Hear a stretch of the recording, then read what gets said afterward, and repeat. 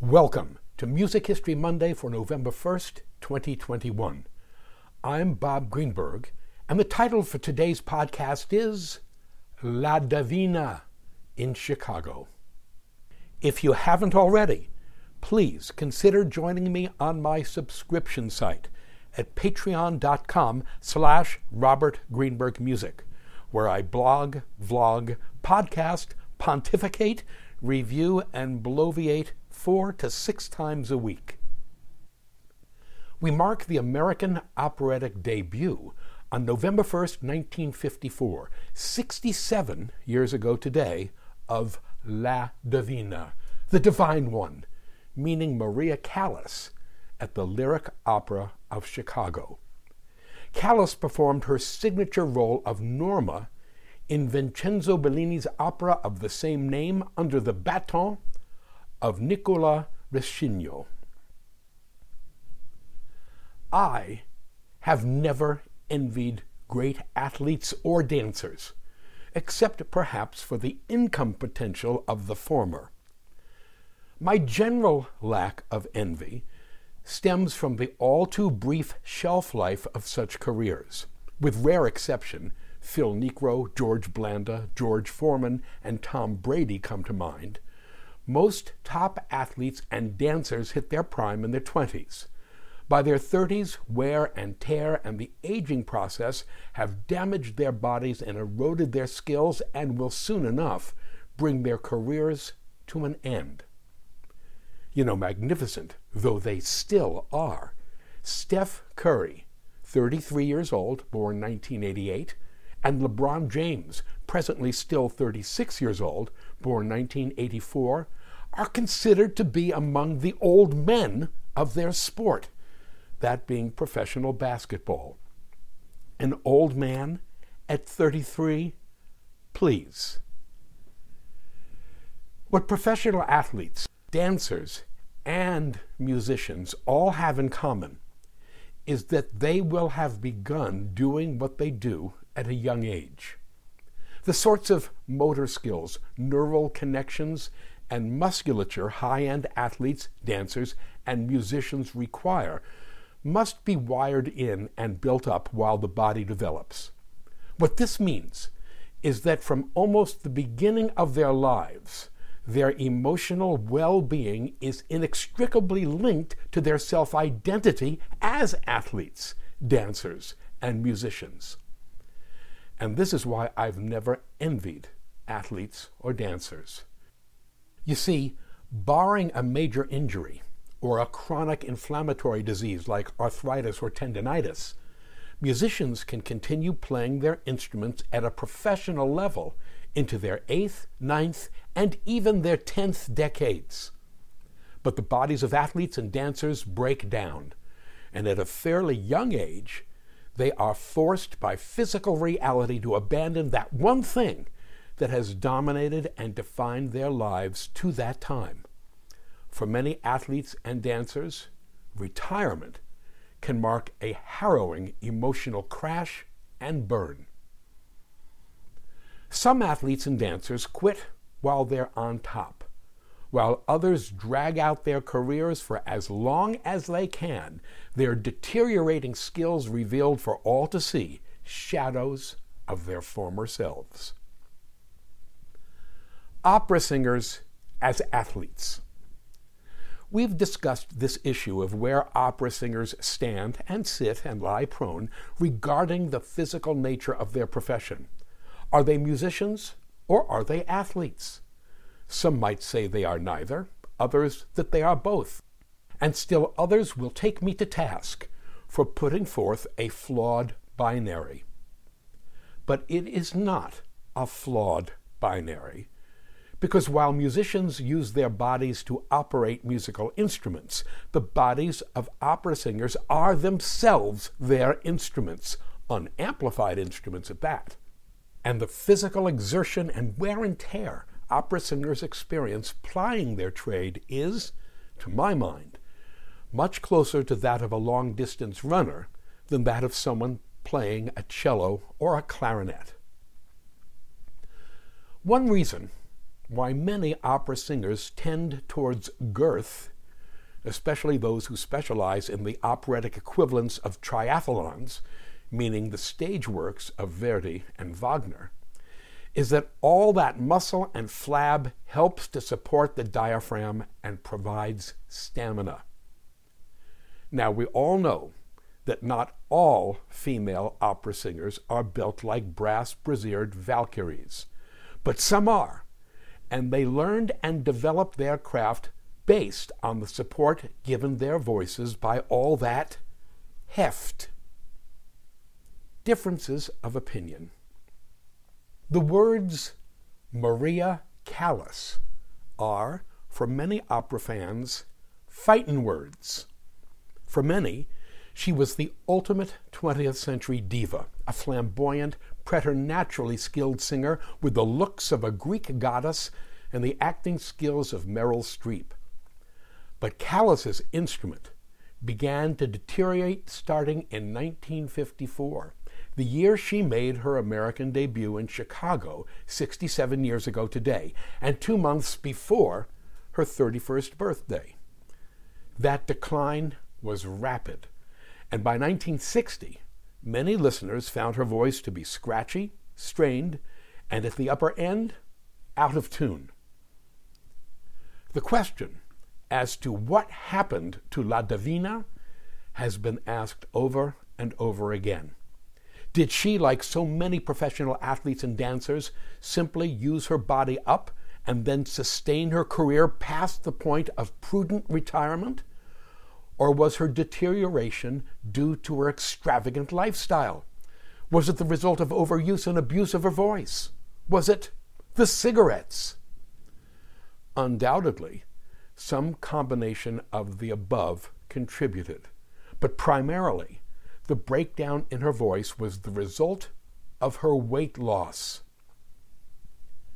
Maria Callas, 1923 to 1977.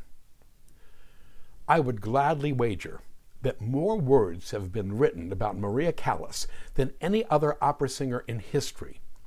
Hers was a fascinating and a troubled life.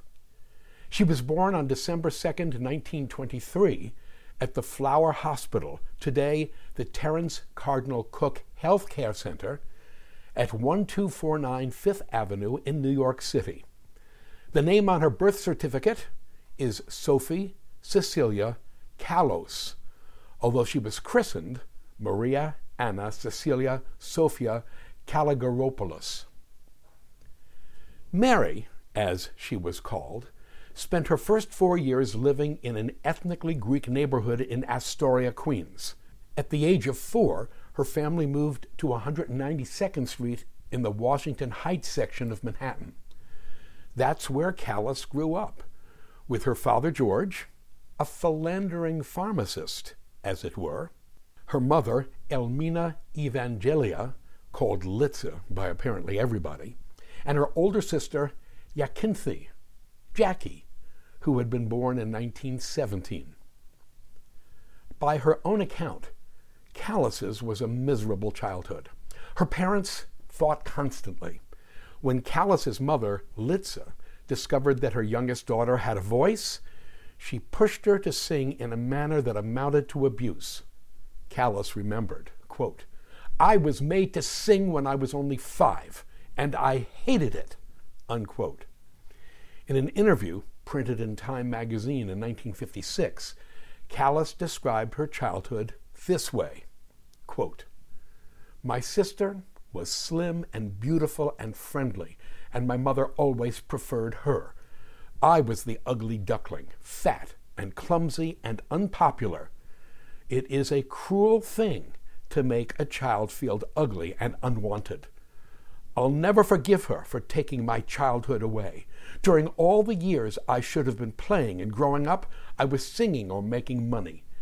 Everything I did for them was mostly good, and everything they did for me was mostly bad," unquote. Again, I was the ugly duckling, fat and clumsy. That doesn't sound like the Maria Callas we know, but a big child she was, and it was as a big person that Maria Callas learned to sing. Her musical education took place in Greece, as Maria's parents split in 1937, and Litsa took her two daughters back home to Athens. It was in 1937 that the still 14-year-old Maria Callas began studying voice with Maria Trivela at the Greek National Conservatoire in Athens. 20 years later, in 1957, Trivela recalled her impression of, quote, Mary, a very plump young girl wearing big glasses for her myopia. The tone of the voice was warm, lyrical, intense. It swirled and flared like a flame and filled the air with melodious reverberations like a carillon. It was by any standards an amazing phenomenon, or rather, it was a great talent that needed control, technical training, and strict discipline in order to shine with all its brilliance, unquote. Trivela remembered the 15-year-old Maria Callas as being, quote, a model student, fanatical, uncompromising, dedicated to her studies heart and soul. Her progress was phenomenal. She studied 5 or 6 hours a day. Within 6 months, she was singing the most difficult arias in the international opera repertoire with the utmost musicality, unquote. Callas made her professional debut in February 1941, though understandably, her career didn't begin to take off until after the end of World War II in 1945. It was a run in Venice in 1949 that made her fame. Here's what happened. She was scheduled to sing 4 performances of Brunhilde in Wagner's Die Walküre at the Teatro La Fenice in Venice, when Margherita Carroccio, who was to sing the role of Elvira in Vincenzo Bellini's I Puritani at La Fenice the following week, took ill. Even as she was rehearsing and performing Die Walküre, Callas learned the role of Elvira in 6 days and sang Brunhilde and Elvira in back-to-back runs. You want to talk about winning an Iron Woman triathlon? Finishing at the top in the Western States 100-mile endurance run? Oh my, Maria Callas was the bomb. The public and the critics were stunned by her feat. Of Callas's Elvira, one critic wrote, quote, even the most skeptical had to acknowledge the miracle that Maria Callas accomplished. The flexibility of her limpid, beautifully poised voice, and her splendid high notes. Her interpretation also has a humanity, warmth, and expressiveness that one would search for in vain in the fragile, pellucid coldness of other Elviras, unquote. The opera producer and director, Franco Zeffirelli, 1923 to 2019, put Callas's accomplishment in perspective. Quote, what she did in Venice was really incredible. You need to be familiar with opera to realize the size of her achievement. It was as if someone asked Birgit Nilsson, who is famous for her great Wagnerian voice, to substitute overnight for Beverly Sills, who is one of the great coloratura sopranos of our time, unquote. Weighty matters. The Maria Callas, who accomplished this operatic feat in Venice, was the heavy woman she had always been.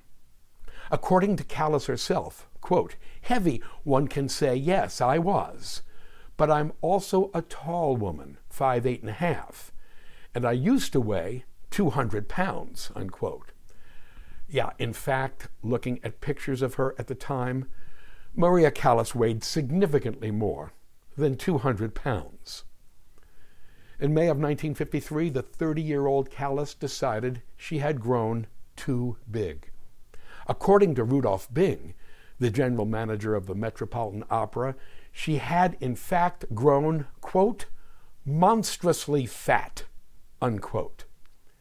Callas later recalled, quote, I was getting so heavy that even my vocalizing was getting heavy. I was tiring myself. I was perspiring too much, and I was really working too hard. I couldn't move freely. It was uncomfortable, and I didn't like it, unquote. And so the Divine One went on a diet. And between 1953 and early 1954, she lost over 80 pounds, becoming in the process the most beautiful opera singer of her time. But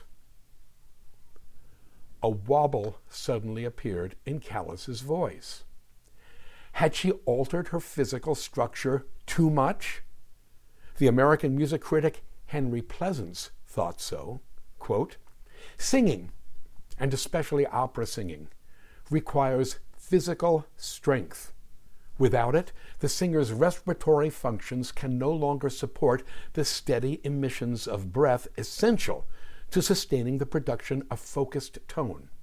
The breath escapes, but it is no longer the power behind the tone, or is only partially and intermittently. The result is a breathy sound, tolerable but hardly beautiful, when the singer sings lightly, and a voice spread and squally when under pressure, unquote. Joan Sutherland, likewise, believed that Callas's weight loss damaged her voice. In an interview on the BBC, Sutherland remembered hearing Callas in Norma in 1952, before her weight loss. Quote, it was a shock, a wonderful shock. You just got shivers up and down the spine. It was a bigger sound than those earlier performances before she lost weight. I think she tried very hard to recreate the sort of fatness of the sound which she had when she was as fat as she was. But when she lost the weight, she couldn't seem to sustain the great sound that she had made, and the body seemed to be too frail to support the sound that she was making. Oh, but it was so exciting. It was thrilling. I don't think that anyone who heard Callas after 1955 really heard the Callas voice, unquote. Callas's biographer, Michael Scott, also believes that, quote, her loss of strength and breath support was directly caused by her rapid and progressive weight loss, unquote.